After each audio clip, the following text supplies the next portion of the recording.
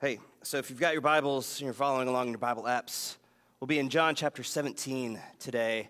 I'm going to kind of be on the stool because I don't have much energy this morning. Many of you have seen my Facebook posts and have offered up prayers, or at least the comments that you're praying for me, and I hope if you leave a comment that you're praying for me, you actually did. But thank you for your concern. Double ear infection, tonsillitis, not fun, right before spring break. But I'm here. And I said, I figure I can power through, maybe a shorter sermon today. I do want to start by offering my condolences to any Purdue fans out there. I don't follow basketball, but I couldn't not see that happened. So I'm sorry. IU fans, your time is probably coming, so enjoy it while it lasts, right? I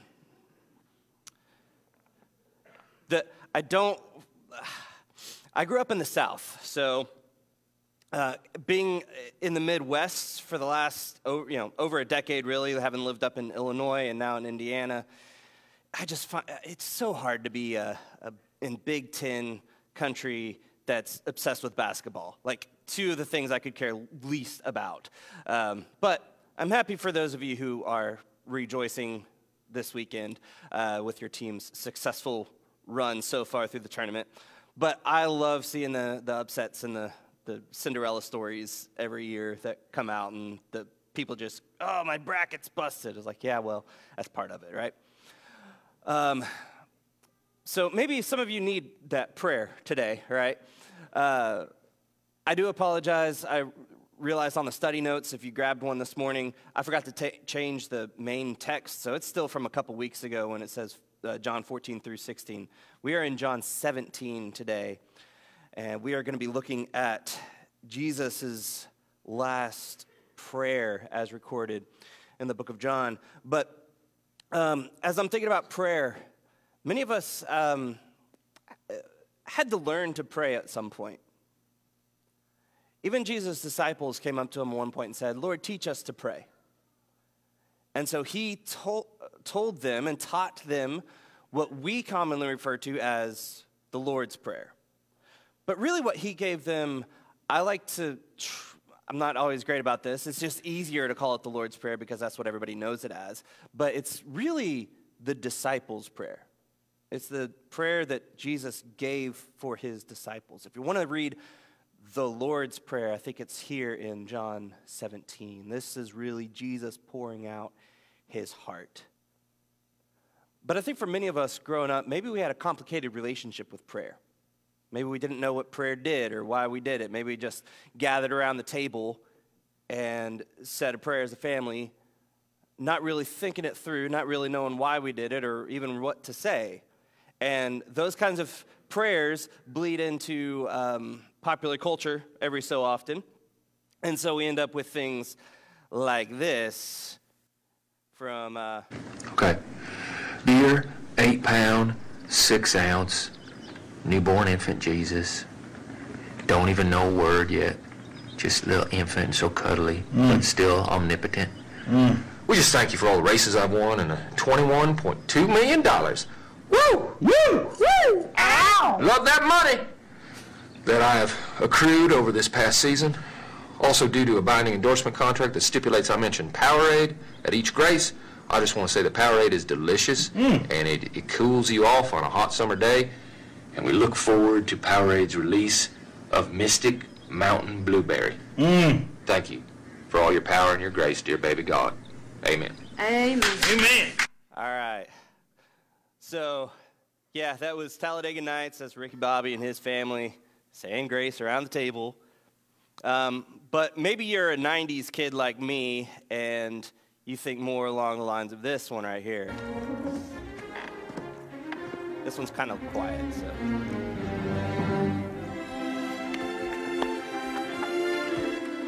Everybody say grace. Bless this, O Lord.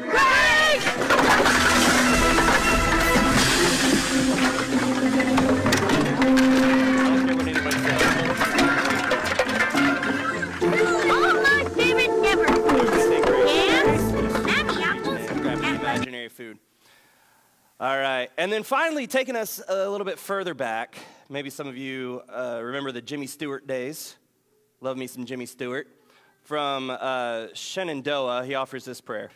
Lord, we cleared this land. We plowed it, sowed it, and harvested. We cooked the harvest. It wouldn't be here. We wouldn't be eating it if we hadn't done it all ourselves. We worked dog bone hard for every crumb and morsel, but we thank you just same anyway, Lord, for this food we're about to eat. Amen. We planted it. We did all the work. Worked ourselves to the bone. If it hadn't been for our effort, we wouldn't be eating it, but thank you anyway. He's just saying what so many of us think anyway. Maybe these are bad examples of learning to pray. Some of you may be familiar with this prayer. God, grant me the serenity to accept the things I cannot change, the courage to change the things I can, and the wisdom to know the difference. Do you realize there's more to the prayer than that, right? That's where so many of us stop with this serenity prayer that many of us know. But it goes on, living one day at a time, enjoying one moment at a time, accepting hardship as a pathway to peace. Taking, as Jesus did, this sinful world as it is, not as we would have it. Trusting that you will make all things right if I surrender to your will, so that I may be reasonably happy in this life and supremely happy with you forever in the next. Amen. That's commonly known as the Serenity Prayer, coined by Reinhold Niebuhr. Used a lot in AA and Celebrate Recovery groups. And yeah, it's a powerful prayer. Right? We all have to learn how to pray at some point. And I think one of the best ways that we learn how to pray is by listening in to the prayers of those who kind of have it figured out. Right? It can't just be like, here are the words you say. It has to be, here is the heart of prayer. Here's the position of prayer. Here is what it means to offer yourself up and open yourself up to God completely and pour out your heart to him. That's why I'm so grateful for the book of Psalms that we have. If you're ever struggling with what to say or how to say it, yeah, reading through the book of Psalms can be a godsend. And I guarantee you, there's nothing said in that you would want to say to God that hasn't already been said, whether it's anger or sadness or extreme joy. It's all there. So we get a glimpse into Jesus' prayer life. We're told all throughout the Gospels that Jesus would take time off to pray. He'd go off early in the morning, away from his disciples, away from the crowds, to spend time in prayer. And I truly believe that's the only way he could really do what he did in his ministry, is his connection with God through the power of prayer. And here is one of the only times we get a true glimpse into what was on his heart as he's pouring out himself to God the Father on that night before he went to the cross. So I'm going to read just straight through John 17, okay? So follow along in your Bibles. This is from the Christian Standard Bible. If you're in the Bible apps and want to change that, or in your own versions, whatever you have. So this is Jesus' prayer in John chapter 17. Jesus spoke these things, looked up to heaven, and said, Father, the hour has come. Glorify your Son so that the Son may glorify you, since you gave him authority over all flesh, so that he may give eternal life to everyone you have given him. This is eternal life, that they may know you, the only true God, and the one you have sent, Jesus Christ. I have glorified you on earth by completing the work you gave me to do. Now, Father, glorify me in your presence with that glory I had with you before the world existed. I have revealed your name to the people you gave me from the world. They were yours, and you gave them to me, and they have kept your word. Now they know that everything you've given me is from you, because I've given them the words you gave me. They have received them and have known for certain that I came from you. They have believed that you sent me. And I pray for them. I'm not praying for the world, but for those you have given me, because they are yours. Everything I have is yours, and everything you have is mine, and I am glorified in them. I am no longer in the world, but they are in the world. And I'm coming to you. Holy Father, protect them by your name that you have given me, so that they may be one as we are one. While I was with them, I was protecting them by your name that you have given me. I guarded them, and not one of them is lost, except for the son of destruction, so that the scripture may be fulfilled. But now I'm coming to you, and so I speak these things in the world, so that they may have my joy completed in them. I have given them your word.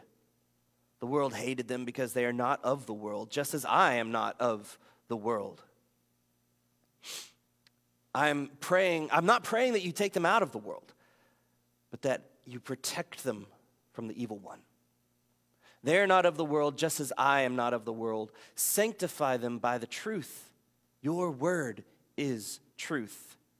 As you have sent me into the world, I also have sent them into the world. I sanctify myself for them, so they may also be sanctified by the truth. I pray not only for these, but also for those who believe in me through their word. May they all be one, as you, Father, are in me and I am in you. May they also be in us, so that the world may believe you sent me. I've given them the glory you have given me, so that they may be one as we are one. I am in them and you are in me, so that they may be made completely one. That the world may know you have sent me and have loved them as you have loved me.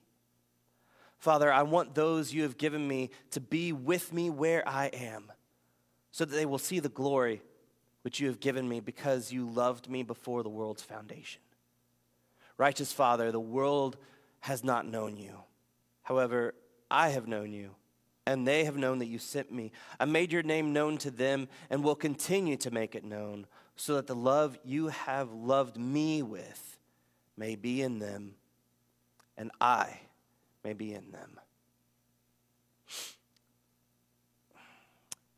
It's a powerful prayer.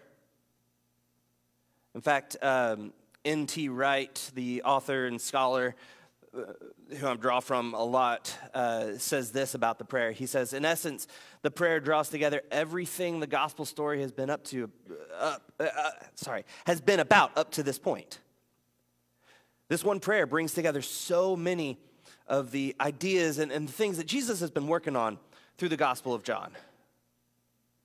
Throughout his ministry, he's been trying to protect his disciples and prepare them to carry on the work without him. To bring all of these different people together as one. I mean, think about the disciples that he has. It's good to remind ourselves every so often that Jesus called a bunch of blue-collar workers, some fishermen, right? Whose job it is to slave away on the Sea of Galilee, this big lake, tossing their nets and gathering up fish and then taking them to market. He's also called people of a little bit higher society. He's also called tax gatherers like Matthew, and zealots or guerrilla warriors, as we might think of them, assassins, terrorists like Simon the Zealot. He's bringing all these guys together, and you see through the gospel accounts that they did not always get along. They had arguments, they had disagreements, but at the end of the day, Jesus taught them to love one another. And after he would leave, there they would be in the upper room together, or there would be out in the streets of Jerusalem proclaiming the gospel together, sticking together just as he wanted. He took this group of misfits, this group of nobodies, and literally changed the world with them. So there's some things that stand out to me that I want to touch on. The question, what does Jesus want, right? What does Jesus want? What is on his mind right before he goes to the cross? And there's way more I could get into than just these 3 points, but 3 simple enough to remember. And I think these are biggies. Number 1, he wants us to know his glory. He wants us to know his glory. He is fully human and fully divine. They have known him as a person, right? They've camped with him. They've traveled with him. They've ate with him. They've lodged with him. They've sat around the campfire at night, telling stories with him. They've been with him for all these years, knowing him just as a man. And now he says, I want them to know my glory, the glory that you have given me since before the beginning of time. And all of this reminds me of Daniel chapter 7. Before we get there, it is a throwback to John chapter 1. John opens his gospel with this: the Word became flesh and dwelt among us, and we have observed his glory, the glory of the one and only Son from the Father, full of grace and truth. We've seen his glory. We've seen it. So John, the writer, is saying, we've seen his glory. Well, okay, so Jesus wants us to see his glory, and John says, we've seen it. We have seen it. In his conversation with Nicodemus in John chapter 3, Jesus says this. He says, just as Moses lifted up the snake in the wilderness, so the Son of Man must be lifted up. Another way of thinking about being glorified. And this can be taken in a few different ways, so that everyone who believes in him may have eternal life. Glory and eternal life kind of go hand in hand. We'll get to that in just a moment. But he wanted us to know his glory. Not just as a man, but as the divine Son of God. Fully human, fully divine, in the person of Jesus. Since before the world began, and this takes us to Daniel chapter 7. I've mentioned this several times before throughout this study, but this is one of those passages that is critical from the Old Testament to understand what Jesus is doing as recorded in the Gospels. In Daniel chapter 7, the prophet Daniel, living in Babylon, is given this vision. He sees all these imperial mascots, so to speak, come and go. They rise up and then they fall. They rise up and then they fall. And then finally, he says, suddenly one like a son of man was coming with the clouds of heaven. He approached the Ancient of Days, that is God, the Father, the Creator, and was escorted before him. And he, this Son of Man, was given dominion and glory and a kingdom, so that those of every people, nation, and language should serve him. His dominion is an everlasting dominion that will not pass away, and his kingdom is one that will not be destroyed. Empires rise and fall. The kingdom of the Son of God is eternal and will last forever, and nothing will destroy that. The Babylonian Empire rose and fell. The Persian Empire rose and fell. The Greek Empire rose and fell. The Roman Empire rose and ultimately would fall as well. The British Empire rose and fell. And let's be honest, if we're tracking with this, the American Empire has risen and one day will fall. This will not last forever. But the kingdom of the Son of Man is eternal. That's the glory that Jesus wants us to know. The glory that we give our leaders and the prestige we bestow on celebrities is just a flash in the pan. The glory of the Son of Man is eternal. And John says we've seen it. And that's the glory we want to tell you about. Next, he wants to give us eternal life. One of the oldest lies that Satan has is that God is holding out on you. We see that all the way back in Genesis chapter 3. All the way back in Genesis chapter 3, the serpent approached Eve and tempted her to eat that forbidden fruit. It's like, well, no, we're not supposed to eat it or touch it for we'll die. No, you're not going to die. God knows that when you eat it, you're going to become like him, knowing good and evil. In other words, God is holding out on you. God is keeping something away from you that you should have every right to have access to. That's the oldest lie in the book, literally. So many of us think that eternal life is something we have to earn, something we have to work for, something that we have to fight and scrape by just to get into heaven by the skin of our teeth, as they used to say. God wants to give us eternal life. It's there. It's waiting for us. He says this, since you've given him authority over all people, the Son of Man, Jesus, he's talking about himself, so that he may give eternal life to everyone you've given him. And this is eternal life, all right? He is not talking just about what happens after you die. That's the great, amazing mystery about eternal life, especially in the Gospel of John, as John describes it. This is eternal life, that they may know you, the only true God, and the one you have sent, Jesus Christ.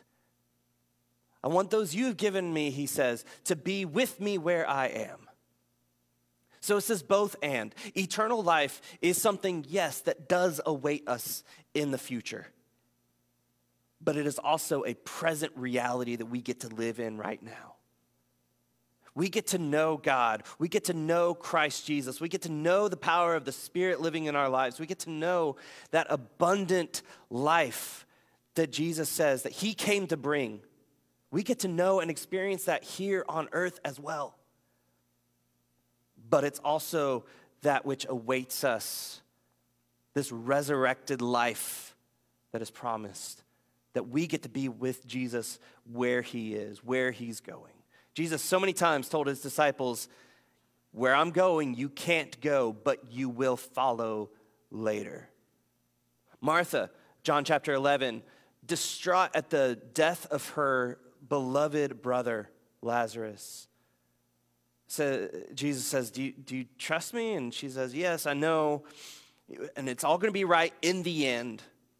We're all going to be resurrected in the end. I get it. Okay, that's our hope. But how does that help me now? To which Jesus says, I am the resurrection and the life.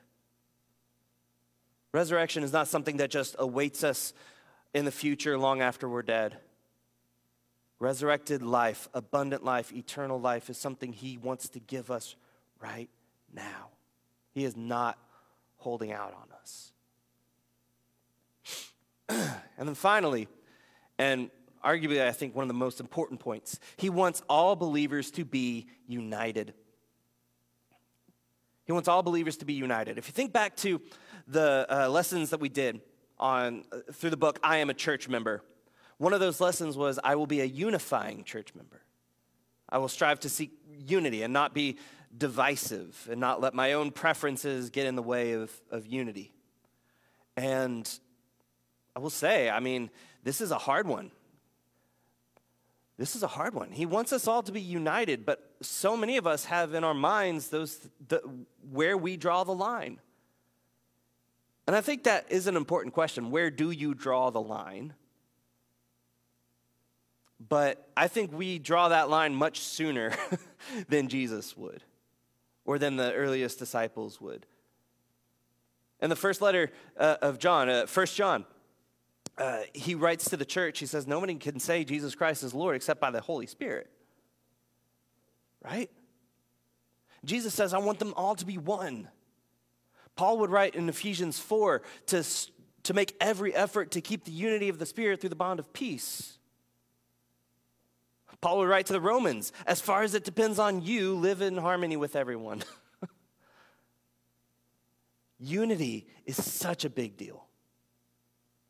He wants us all to be one. He prays over and over again things like this: Holy Father, protect them by your name that you've given me, so that they may be one as we are one. Right? He says, I pray not only for these, not only for his disciples that are in his immediate circle right there, but also for those who believe in me through their word. Do you realize what's going on here? Jesus is praying for us. I'll get back to that in just a moment. May they all be one, as you, Father, are in me and I am in you. May they also be in us. I'm in them and you are in me, so that they may be made completely one? If we look around, are we completely one? You might look at this church and be like, yeah, we're pretty united, I think. And I would agree with that. I think most of us in this room are gathered together with one heart and one mind, with one goal, one purpose. I get that. But look around at the broader Christian world. All believers, are we one? Are we united? Or are we letting petty differences drive us apart? This is where I want to take a moment and plug a thing that's happening. You may have heard about it. On April 7th, that's the Friday before Easter, we are having a community-wide Good Friday service. We had one last year up at and it's hosted by the Lawrence County Ministerial Alliance. Last year, it was hosted at the Mission Valley Church of the Nazarene up by Judah. You pass it every time you go to Bloomington. And it ended up being standing room only. There were so many people there. It was amazing. This time around, April 7th at 7 p.m., it's going to be at the Bedford First United Methodist Church. They have a beautiful sanctuary, and I hope that it is packed that night. It's not promoting any dogmatic or creedal differences. It's not promoting any denomination over one or the other. We are promoting Christ and Him crucified. We in the Ministerial Alliance, we've got Christian Church, Baptist Church, Methodist, United Methodist, Free Methodist, Independent Methodist. Like, there's a whole thing going on in the Methodist Church right now that we need to be sensitive towards as well. We've got people from all sorts of denominations and non-denominations. But we all unite, not because we agree on every single interpretation of the text, but we all agree that Jesus Christ is Lord. And that through displaying our unity, not uniformity, there's a difference, but displaying our unity, that despite our differences, despite our different traditions and backgrounds and heritages, that we can all unite around Christ and Him crucified. I think goes a long way to show that we believe Jesus Christ is Lord. And that displaying unity in times like this, through the Good Friday service or through the Vesper service that happens around the Persimmon Festival, that we can break down those denominational barriers for a time and just gather together around the things that matter most. And yes, there are things that matter more than others. That the world may know that you sent me. That the world may know that you love them by uniting, by being one, by getting over some of our petty differences. We are showing the world that we truly believe what we say we believe, and that Jesus' love is made complete in us. He wants us all to be united. That was the third point. This is what's commonly known as the high priestly prayer. And I don't have a whole lot of time to get into this, but if you look through especially the book of Hebrews, it lays out step by step how Jesus is our high priest. And this prayer that he offers is very reminiscent of prayers that would have been offered by the high priest of Israel for himself, to sanctify himself, to make himself holy. And then he prays for the rest of the priesthood. And then he prays for the rest of Israel, right? And so we see that same thing with Jesus. Prays for himself, prays for his disciples, and then prays for the rest of the believers. I'll leave it to you to do a little bit more study into how Jesus is our high priest, because it's fascinating. There's tons of helpful videos and resources online if you're interested. But all of this does raise the question, does Jesus get what Jesus wants? We've looked at what Jesus wants, some of the things that Jesus prayed for. The question is, does Jesus get what Jesus wants? And it's a yes and no for me. How God answers prayer is one of those things that I am not qualified to really talk about. I'll be honest with you.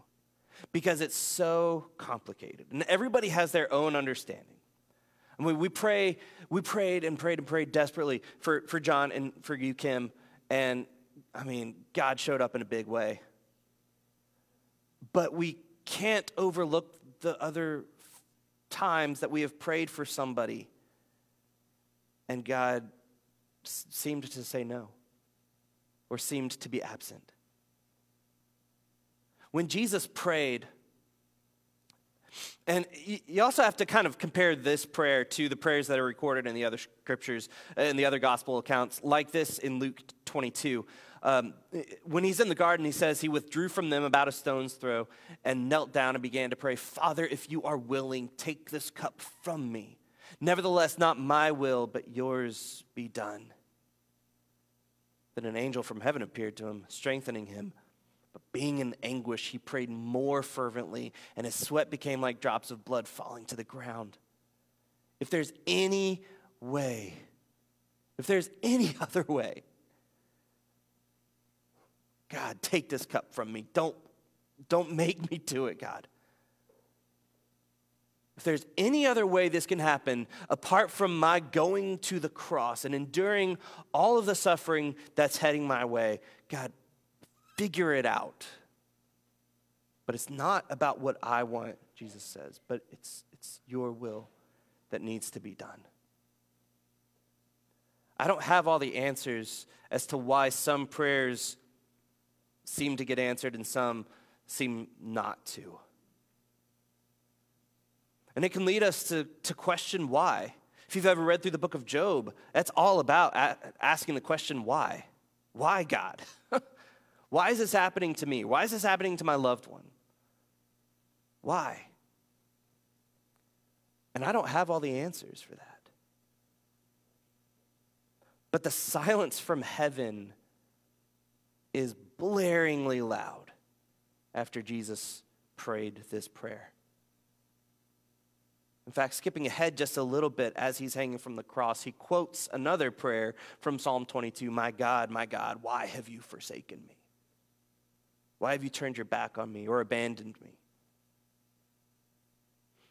I don't have all the answers to why.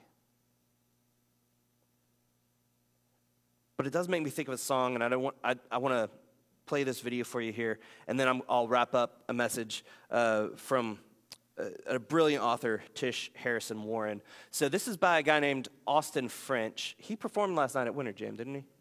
Did he sing the song, Why God? Do you remember? Okay, this is Austin French and his song, Why God? And I think it just speaks so strongly to the issue of prayer and some of these thoughts.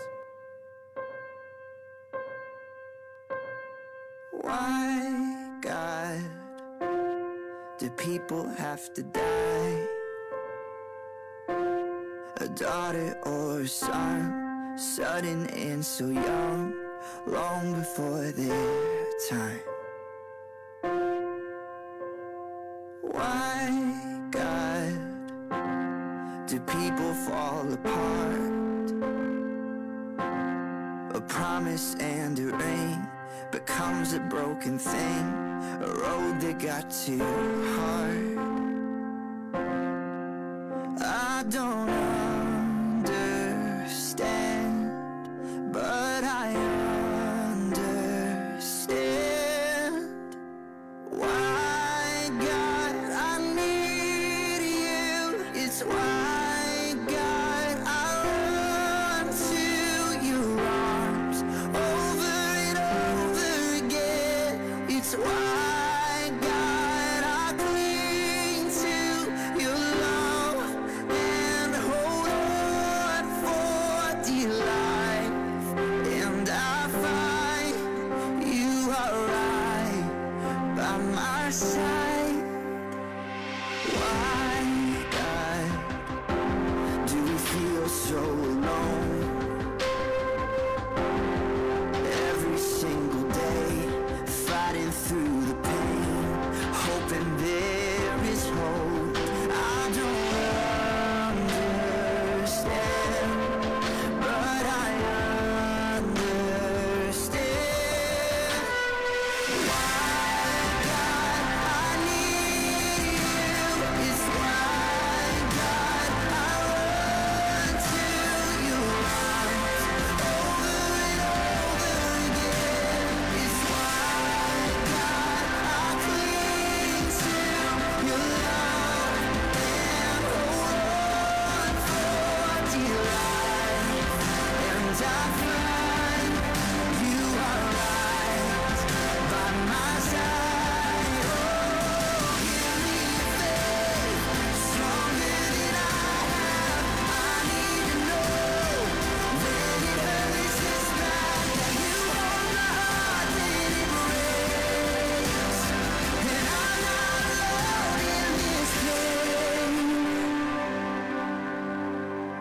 That's why, God, I need you.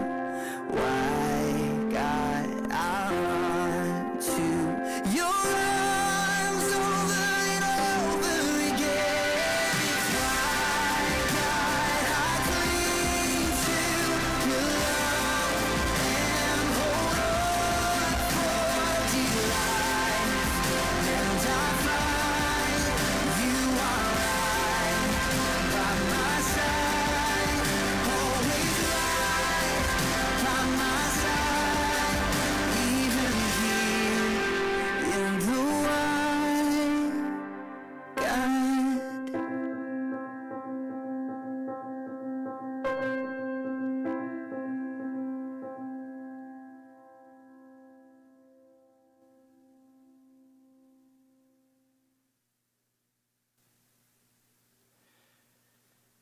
In her brilliant book, Prayer in the Night, Tish Harrison Warren, I highly recommend this. I even put a link, if you're following along in the Bible app, under today's events. I put a link on Amazon if you're interested. Highly, highly recommend this book.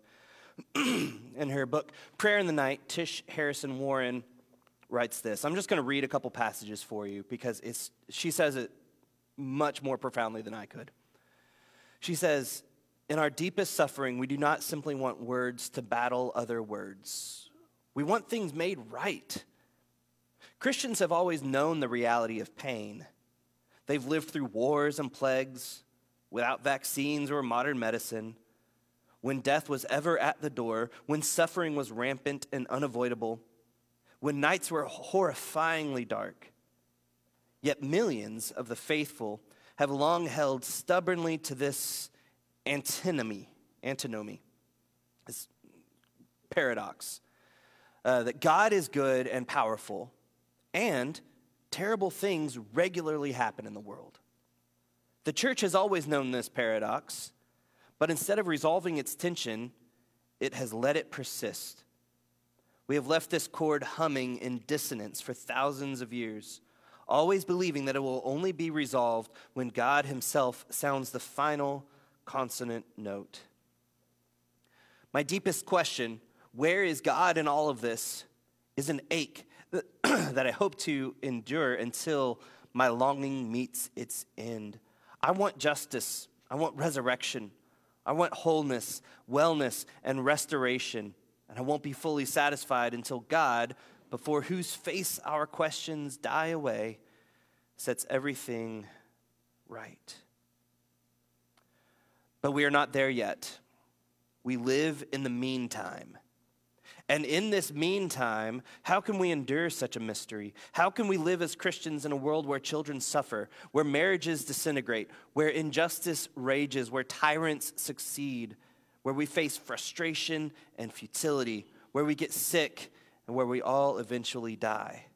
How do we trust a God who does not stop this all from happening? How do we dare ask him to keep watch? She goes on. The church has always proclaimed that if we want to see what God is like, we look at Jesus, a man, quote, acquainted with sorrow, no stranger to grief, a peasant craftsman who knew suffering, big and small, and died as a criminal, mostly alone. Mysteriously, God does not take away our vulnerability. He enters into it. Jesus left a place where there is no night to enter into our darkness.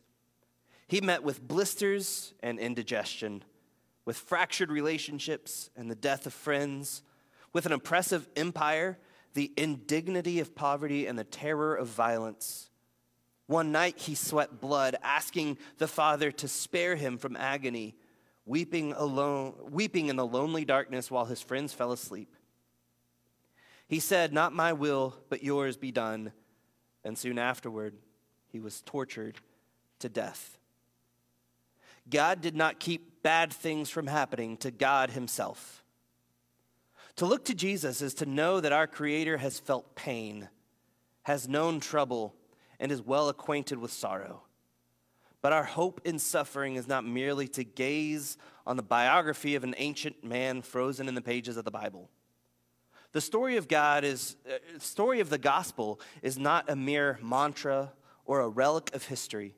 It is alive and ongoing. The work of Jesus continues even now in our everyday lives. So in hardship, we do not look to Jesus solely as one who has been there before, once upon a time in a distant past. We find he is here with us in the present tense. He participates in our suffering, even as, mysteriously, in our suffering, we participate in the fullness of Christ's life.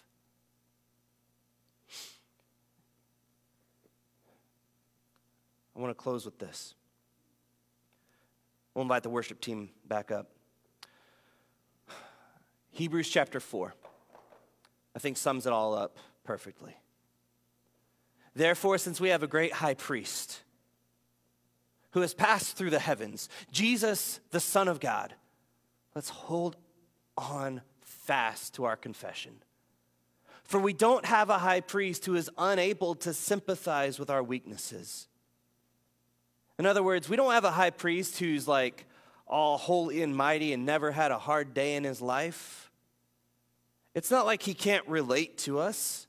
It's not like he can't empathize with us and feel our pain. He's been through it all. He says, we have one who has been tempted in every way just as we are, yet was without sin. Therefore, let's approach the throne of grace with boldness so that we may receive mercy and find grace to help us in our time of need.